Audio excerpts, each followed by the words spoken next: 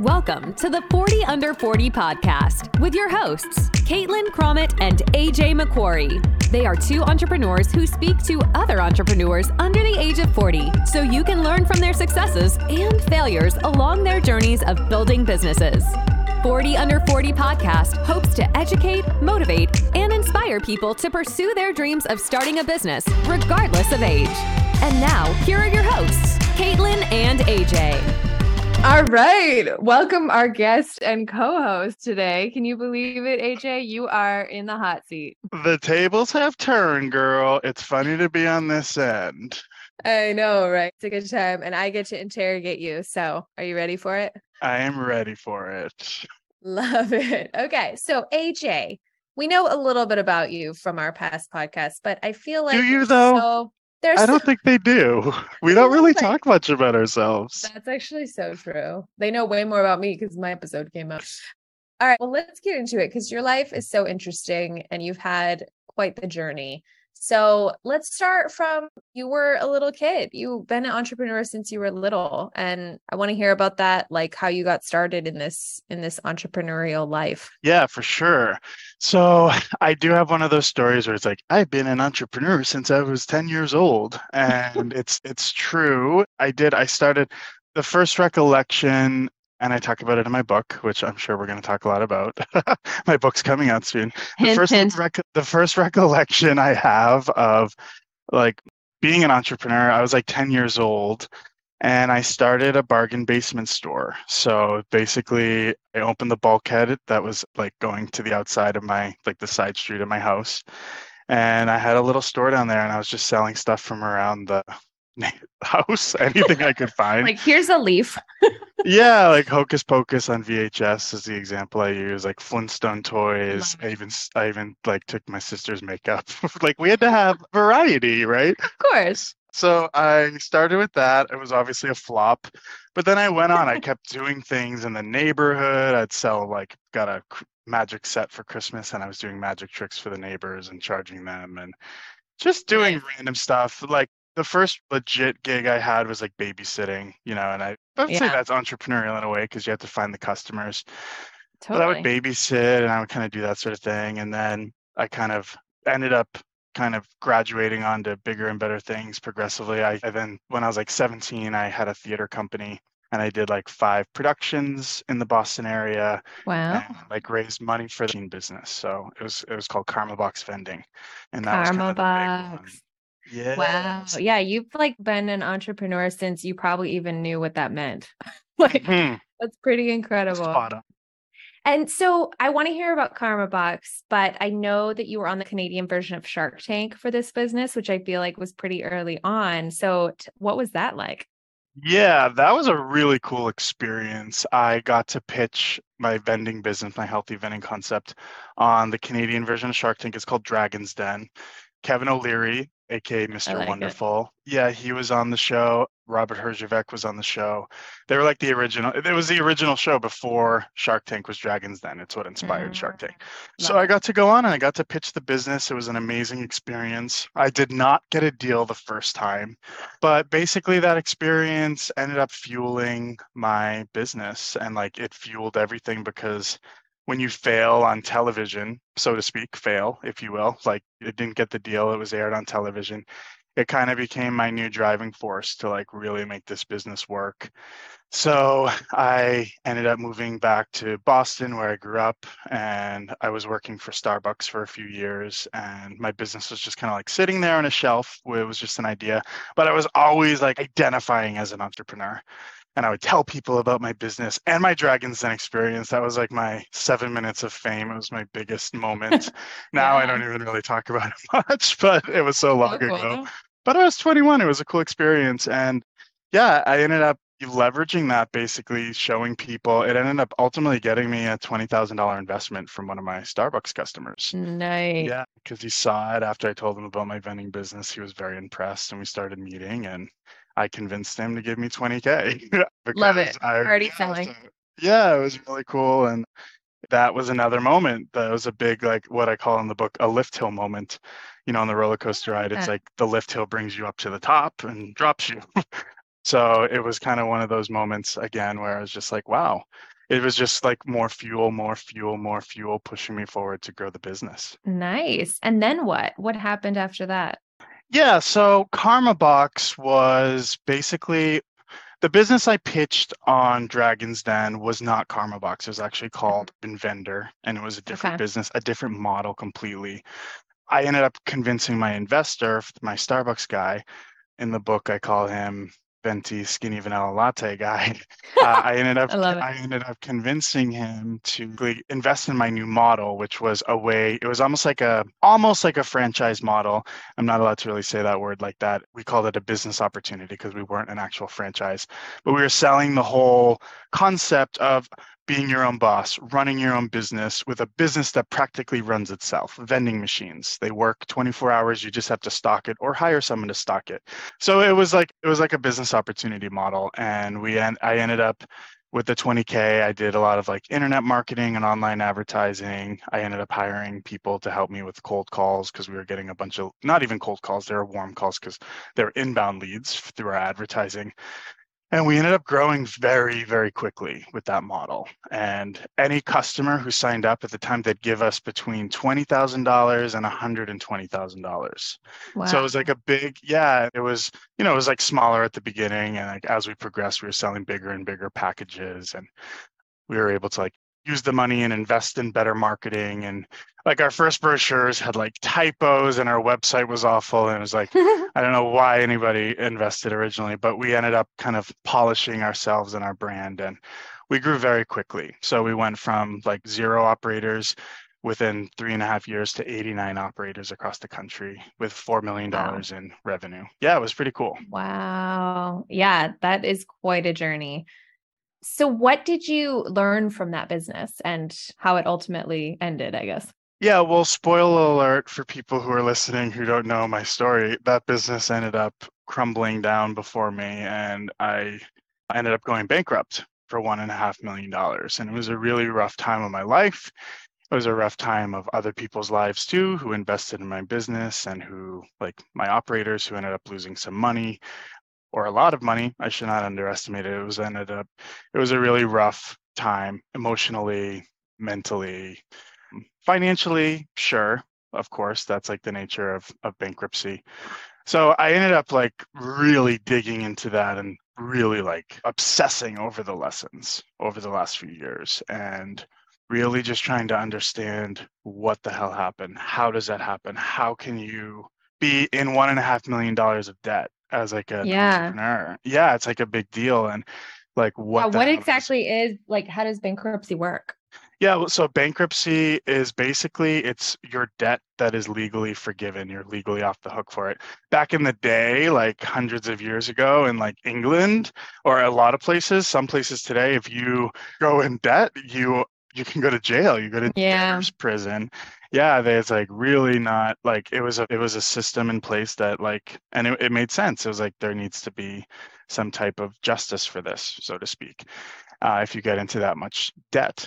Today in America, I think why we have such a successful country and such a flourishing economy with so much innovation, is because basically we have systems like bankruptcy in place to protect risk takers. So it's basically saying if you get in a lot of debt and you are overwhelmed and can't pay your debt, or you have a lot of liabilities and that sort of thing, which I had in my case, there were liabilities, outstanding contracts and that sort of thing for clients that I had to fulfill. It basically says that it's not a life sentence. It's a legal process that you still have to go through. You go through the court system. You basically, but your debt is forgiven in the end if you deserve for it to be forgiven. Basically, if you commit fraud, for instance, to go into debt, your debt will not be forgiven. There are like certain circumstances. Student loan debt is never forgiven, unfortunately.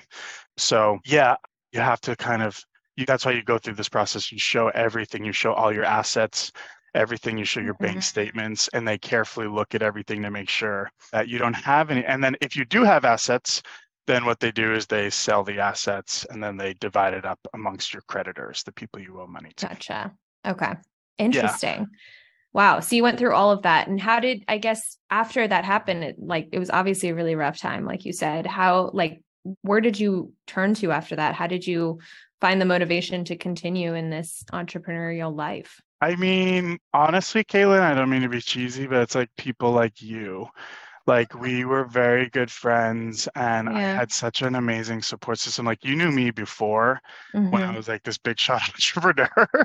And then Showing up in your Lexus. yeah, it was a Mercedes, but yeah, had a different life. And then so you knew me before and after. And I just had such an amazing support system. Like I was not well. I was very anxious and nervous and scared and depressed and down and going to therapy, and my whole life was turned upside down. I caused a lot of problems for other people, and then that was like an even bigger burden on me. Like it was like, okay, I just went into debt and I owed money. No, but it was like people were directly affected by me, people who trusted me. Like I said, some people invested $20,000 to $120,000. So I would say like the last 10 operators who signed on with my business got really, really screwed over. And that was the biggest burden. And it still is to this day. I've talked to you about it for years, right? Like I still talk about this with people. It's like, I hope someday to get those people back. I'll just say that. But to answer your question directly, it's like I had an amazing support system. I've experienced a lot of setbacks in the past for somebody my age, especially like throughout my 20s. I was on a roller coaster ride for life, with life as well. So that was like a muscle, right? Like it was a muscle that I got to work out. And so when you finally do, I go back to my Dragon's Den day when I didn't get the deal. I was like crying and depressed for weeks, maybe months. Like I was not in a good place, but I didn't have the coping mechanisms, right? I didn't know how to cope as a 21-year-old kid who just failed big time on TV and could potentially be made a fool out of on television. That was my other big fear. So I didn't know how to cope with that. But today, I'm now 34. Like, I'm just like, bring it at me, and I've had other experiences, my tragedy with my first love, and I just have a lot of stuff. And I realized throughout this time, especially after my bankruptcy, is like, okay, I actually have a process that I follow. I actually do have this formula, and I've been following it my whole life basically, and it's helped me get through these setbacks. Wow, that's inspirational. Just I knew all this about you, but hearing you say it like this, I just feel like you have grown so much in your life, and it's just really beautiful to see. So you've used that process and that methodology, and have you transformed that into something you can share with people, or where has that taken you? For sure. Would love to share it with you. So to kind of take you back to the day that I realized that I've been like, oh my God, I follow this freaking process and it works beautifully, is you were like, your Lexus. Yeah, my Mercedes got smashed. My Mercedes got smashed. It was a horrible accident. It's parked in front of my LA apartment, and of all the cars lined up on the street, it hit mine, and it was horrible. It was a really crappy experience, and it really hurt me because it was my last materialistic thing, my symbol of my success that I was grabbing onto. I couldn't afford the payment. It was so high. It was $700 a month. It's crazy. I don't know why I was even having a car like that, but I wanted it so badly, and my car got smashed. Now it was a freaking blessing looking back at it, but at the time I was really crushed. It really affected me. I was really down about it, in a bad place. It was a huge setback. And I remember sitting there with my two dogs on the sidewalk as the freaking tow truck is bringing my car away. And I'm just like, why does this, I can swear on here, right? Yeah, this is our podcast. Why does this shit always happen to me? What the hell is going on? And it was just this ding, ding, ding, ding light bulb moment. I was like, oh, I know what's up. And it's I know how to recover from this. And it's because I was reflecting, how did I get through all my other shit? Why does this shit always happen to me? Am I the freaking king of setbacks? Why am I being tested? What the hell's going on here? There's got to be a purpose. Yeah. I need to speak to the manager immediately. So I ended up realizing that, oh my God, I've been following this process, and it actually spells out a word. We love acronyms. And I call it the comeback pill. So the comeback pill that you should take when you encounter a setback is really simple. And it's pill, P-I-L-L. The P stands for pain.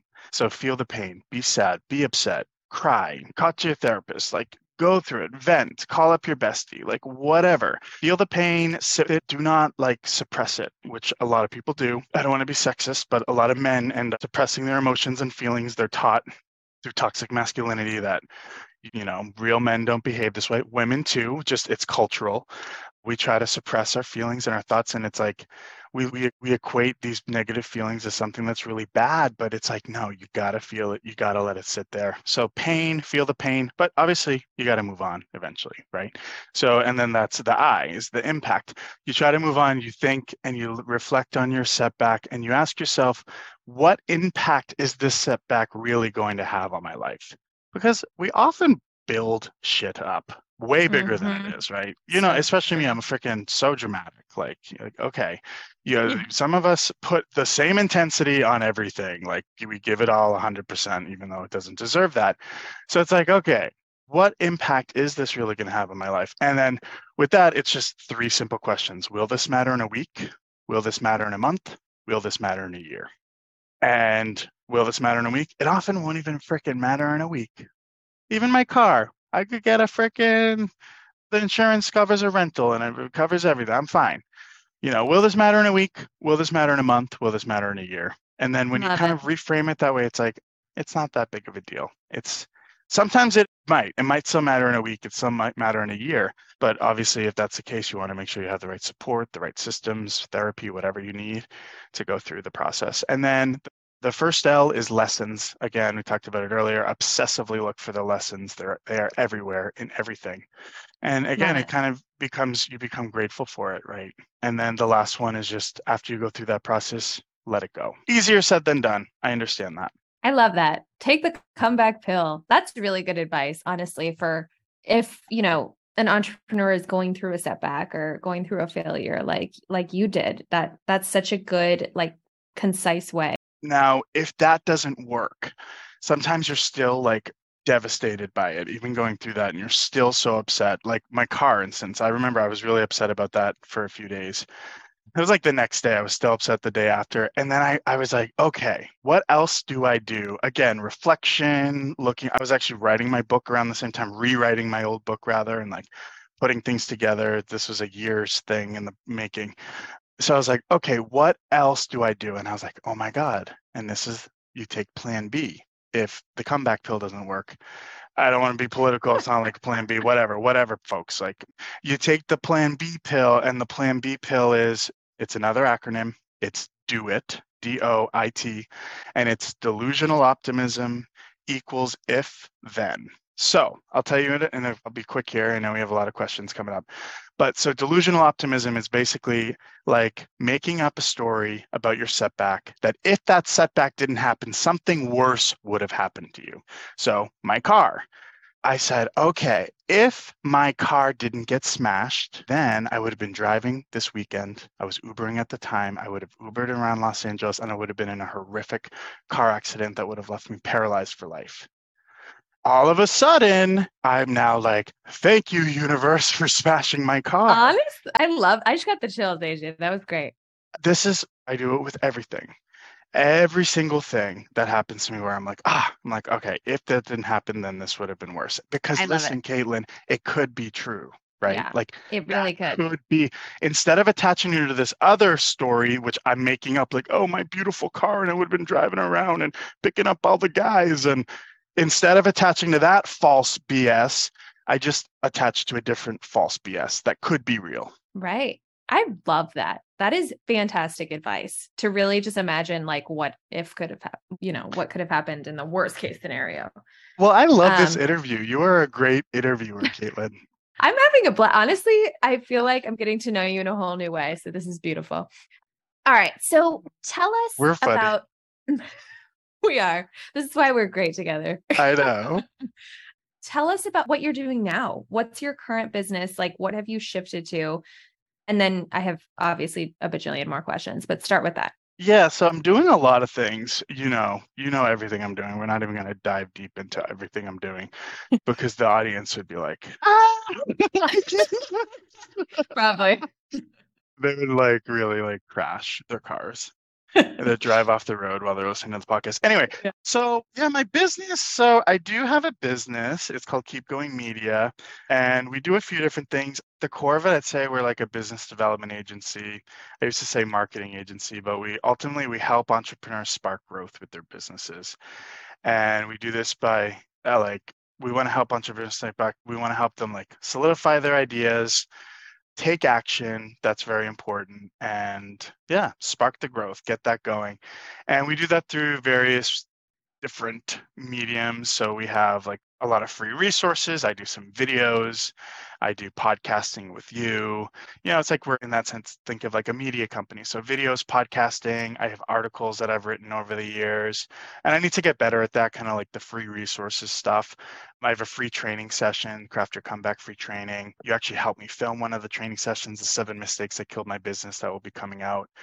So I have all of these things going. And then we have programs coming. So there's a Keep Going Academy. It's an online program. And then marketing services.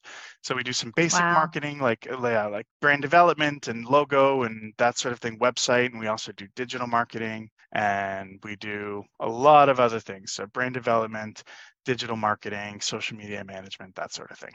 Wow. You really do it all. It's amazing. What made you decide to help other entrepreneurs?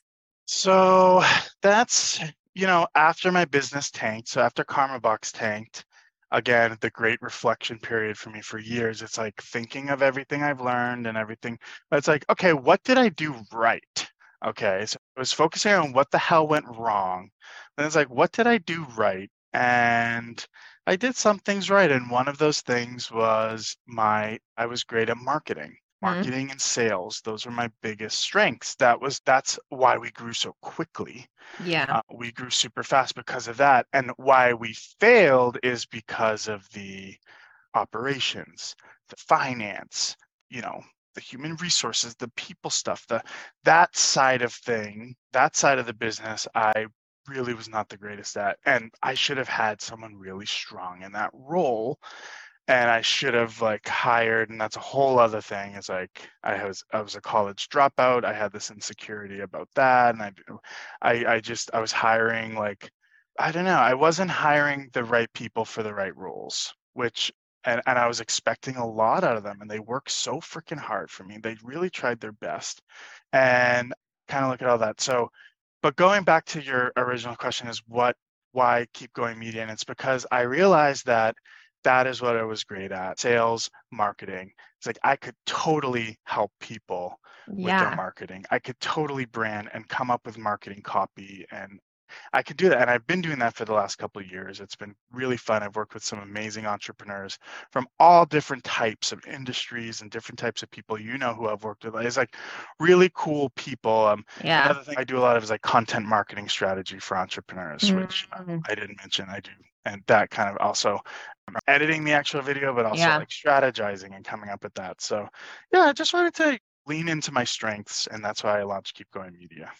That's great. I mean, that's really important to figure out what you did right, not just focus on all the things that went wrong. So you said something interesting, which was you should have put someone strong in that role. So a couple of questions off of that is, what do you feel like are some of the most important skills for an entrepreneur to have inherently? And then at what point or how do you build your team?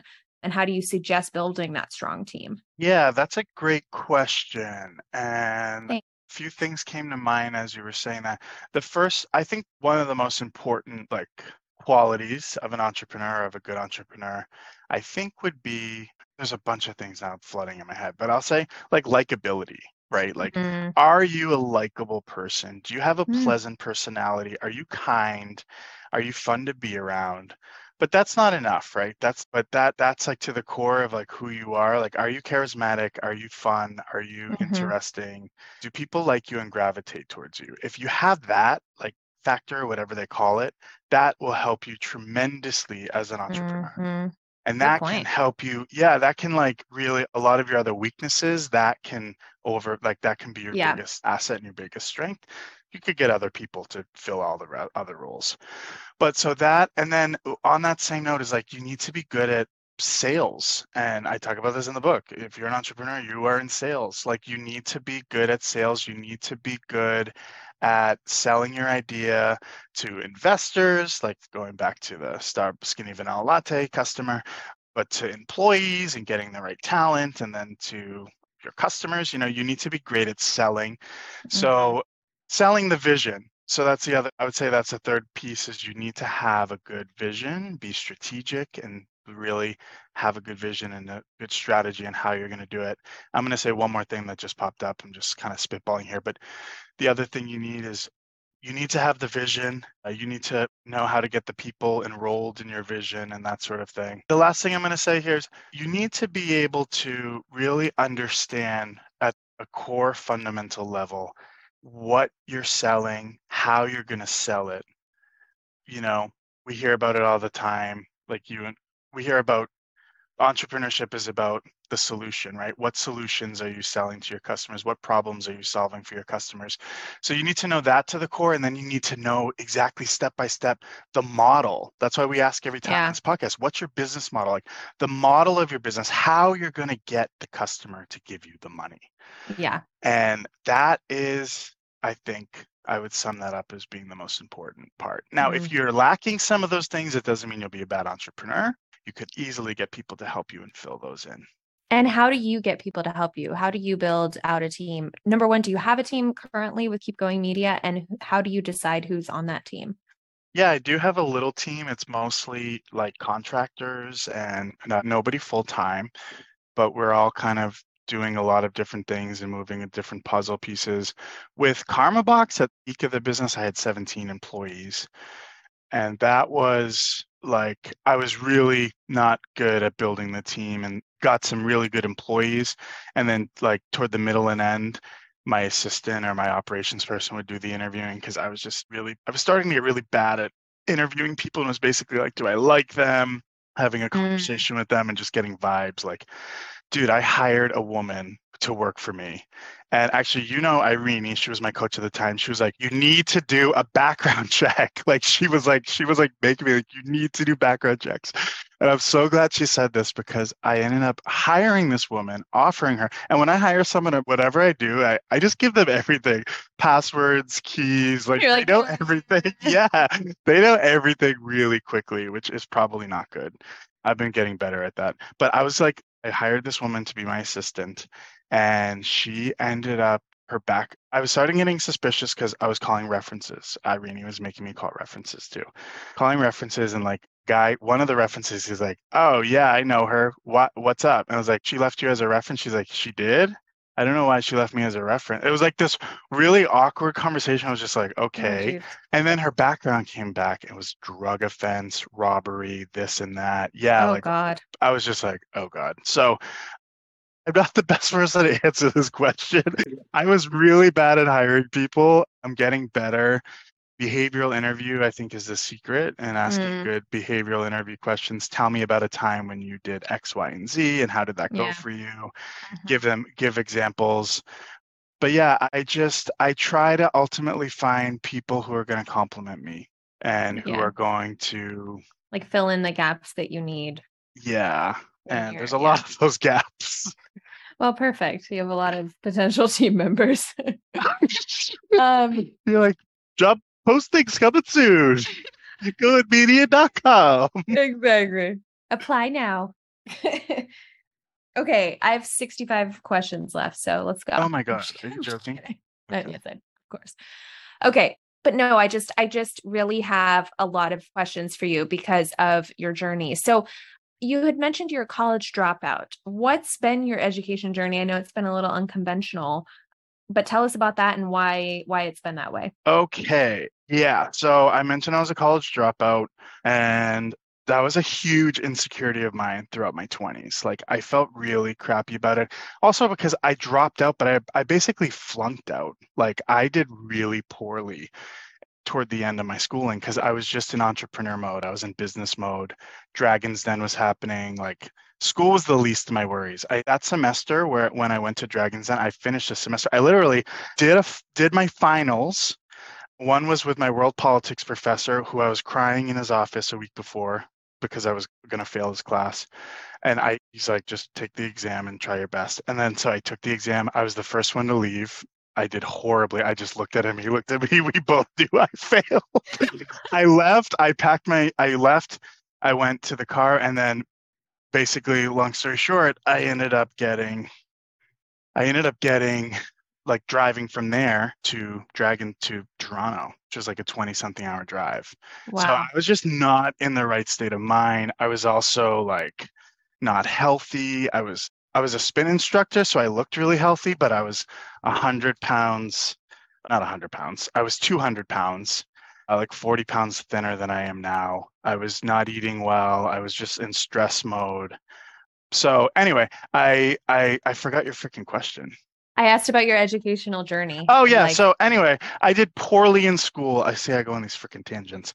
I did very poorly in school, and then I ended up dropping out, which was a whole other thing because I dropped out a year before to originally launch the business. Then I went back for a year. And when I dropped out the first time, all of my friends in college, everyone was like, dude, you're dropping out of school for a vending machine business? You're so dumb. Like people really were like criticizing me. Some people thought it was brilliant. And, oh my God, healthy vending. But a lot of the students my peers were like, that is so dumb. Like, so then I was like, I'll be back next year. And I went back the year after, but then the Dragon's Den stuff happened. So I dropped out of school and I was a college dropout throughout my 20s. It was a huge insecurity of mine. When KarmaBox started doing well, I started kind of wearing it with a badge of honor, like, ha, I joined the college dropout entrepreneur club. We're the shit. And I felt like in a way, I felt good about it, but I still was a little insecure about it. Like I was telling you, I wouldn't hire well-educated people. And I was just like, I had this inferiority complex or something. And so I ended up being insecure. And then after I went bankrupt, Caitlin, I'm like, okay, I can't be a bankrupt entrepreneur and a college dropout. Like, no, I'm going back. And then kind of the bankruptcy, kind of again reflecting on things, it made me think like I've been through this in the past in other ways. Like I've been fiscally and financially very irresponsible in my life, like getting into college debt and dropping out of school, and like even dropping out of school. Like I've noticed these like patterns that I was like, okay, I'm going back to school. I'm going to get my bachelor's degree and then my master's degree. And I went back to school. I went to Los Angeles City College. I started taking classes. I did very well there, got like straight A's. And then I transferred to California State University, Northridge, CSUN, Matadors represent. And I got my bachelor's degree. And I graduated actually last December. I got my bachelor's degree. Yeah, it was really fun. That I was like freaking in school and like, dude, I have 6 classes this semester. I was like, oh, yeah, crazy, bunch of stuff. So yeah, I graduated. I'm super proud of it, and I'm now enrolled at Boston University in Boston University's MBA program, starting in January 2023. Yeah, look how far you've come. I know, and I love education. I want to pursue probably after my MBA, I'll go for something more. Like I love education. I love learning. I love it. That's awesome. So okay, I'm trying to decide where to go from here. I know that you've had lots of places, girl. A lot of places I could go from here. So throughout your entrepreneurial journey, you've had like part-time jobs here and there. I know you had your Starbucks job and you had various ways to supplement your income and full-time jobs. So how do you balance everything? And yeah, I guess that's the question. How do you balance everything and keep a business going? Yeah. So I used to my rhetoric used to be something that I do not say anymore. I used to preach and like insist people quit their jobs and do this. And I used to like be on that train and that bandwagon. Like you need to have fuel, and like when you don't have a job and you force yourself. And I don't actually believe that anymore, because even with KarmaBox, yeah, I quit Starbucks, my full-time management job, managing a coffee shop, but I also got a job at a restaurant. I worked at Fleming's Prime Steakhouse and I was a server there. My aunt got me a hookup. I was not qualified to be a fine dining server, but I got a good job. I was making a lot of money there. I was like, 2 or 3 nights a week, could pay the bills.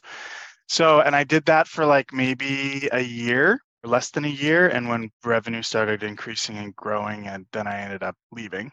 And I'm glad I left on good terms because I ended up needing it later and I went back. So KarmaBox sustained my living for a few years and then that went bust. And then I went back to Fleming's as a servant. I went back to the restaurant business.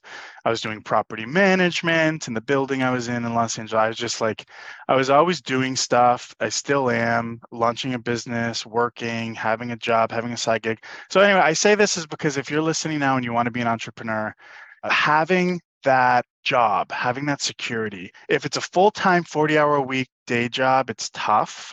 But if it's like a work from home job and there's some flexibility, it's a lot easier. But yeah, having that job, having that day job of like 9 to 5 in the office, it's really hard to launch a business. You still can. You could do it at night when you're not working on the weekends. There's always opportunity, but that takes up time and effort. And if you're in a relationship and like there are sacrifices, again, going back to the book, opportunity cost, it's a really important concept entrepreneurs need to really think about and understand. What's the opportunity cost of me doing this? So I say this because, you got to balance everything. I recommend jobs like serving and bartending because you could do that at night. You could work during the day, run your business. It's a great gig. Some sales jobs, work from home jobs, that sort of thing. Yes. So you can balance it. And what it does is it's going to fuel your business because you don't want to be serving tables every day. You don't want to be doing cold calls all day for another company. Like you want to be growing and you want to be doing better. So it's going to fuel your business and it's going to give you stability. So last year, the year before, I was desperate with my business, Caitlin. Like, I was like lowballing. I was doing things for clients for cheap, like charging a few $100 when I should have charged a few $1,000s. Like I felt really weird about asking for money after my bankruptcy. I still sometimes have issues with that. And I had this weird complex around that. But I also had this weird, like, I wasn't feeling good about myself and I didn't have great self-esteem and I felt like crap about the business and the failure. And so I was really lowballing and undervaluing myself, and it was a bad vicious cycle. So I recommend having stability, having something to help you fuel the business. How you balance that is just, I don't know. It like depends on your personality. Maybe some people can't balance it. I'm ADHD.com to the max. Like I need to be busy. I flourish on that and I crave that like busy schedule and busyness. So yeah, you got to balance it. Block things out in your calendar, that sort of thing. Yeah, it's super important to be able to manage your schedule. Okay, well, we're going to have to do a part 2 because I have so many more questions, but let's end on tell us what's coming out soon for you and how we can see it. Oh my God, I know. We could talk for hours. I know. We need to do us two just chatting because like about back and forth, we'll do well with this, like passing the baton and totally. But yeah, thanks for interviewing me. So yeah, to answer your question, I wrote Craft Your Comeback. It's a book. Basically, Craft Your Comeback, turning setbacks into advantages after failures, flukes, and F-ups. It's the 3 Fs. It's just like categorizing your setback, and that's important because you respond to each one differently depending on what you encounter. I'm scared. I talk about a lot of embarrassing stories, even about me pooping my pants at college.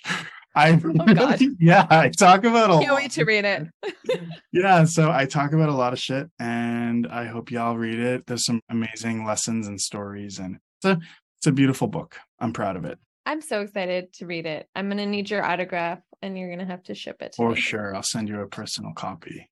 Yay. Okay. Well, AJ, you know how we end, and that is our entrepreneurs born or bred. Oh, dang. I forgot about this one.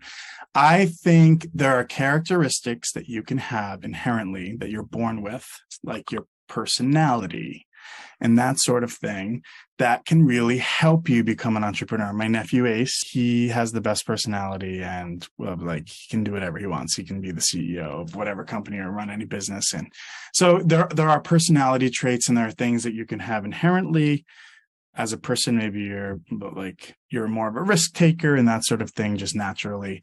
But like everything and anything, I think you can work on it. And a lot of people become entrepreneurs and they fell into entrepreneurship. And it's definitely at the same time of being like inherent. It can also be a skill set that you work on, that you develop. And I think anybody can be an entrepreneur. I don't think everybody should be an entrepreneur, and certainly not everybody has it in them to be an entrepreneur, even though they want to be. A lot of people want to be, and they crave. It's glamorized, and it's like it's the new whatever. Like entrepreneurship's hot right now, but not everybody should be and can be and will be an entrepreneur. True. We're going to do this again though, because I have a ton more questions that people need to hear. So thanks for coming on. We're so excited about your book launch. Keep us all posted. Where can we find you? You can find me online, AJ MacQuarrie. 40under40podcast.com. 40 under 40. You can find me on there. You can find me on in LinkedIn. You could find me on Instagram. You could find, keep going. Findable. Love it. I'm findable. I'm Googleable. So thank you, Caitlin. Folks, we'll see you in a couple weeks. That's going to be great. All right. Thanks, AJ. Bye, everyone. Thanks so much for tuning in to this episode of the 40 Under 40 podcast with Caitlin Crommett and AJ MacQuarrie. If you're enjoying the show, please feel free to rate, subscribe, and leave a review wherever you listen to your podcasts. We really appreciate that effort, and we'll catch you in the next episode.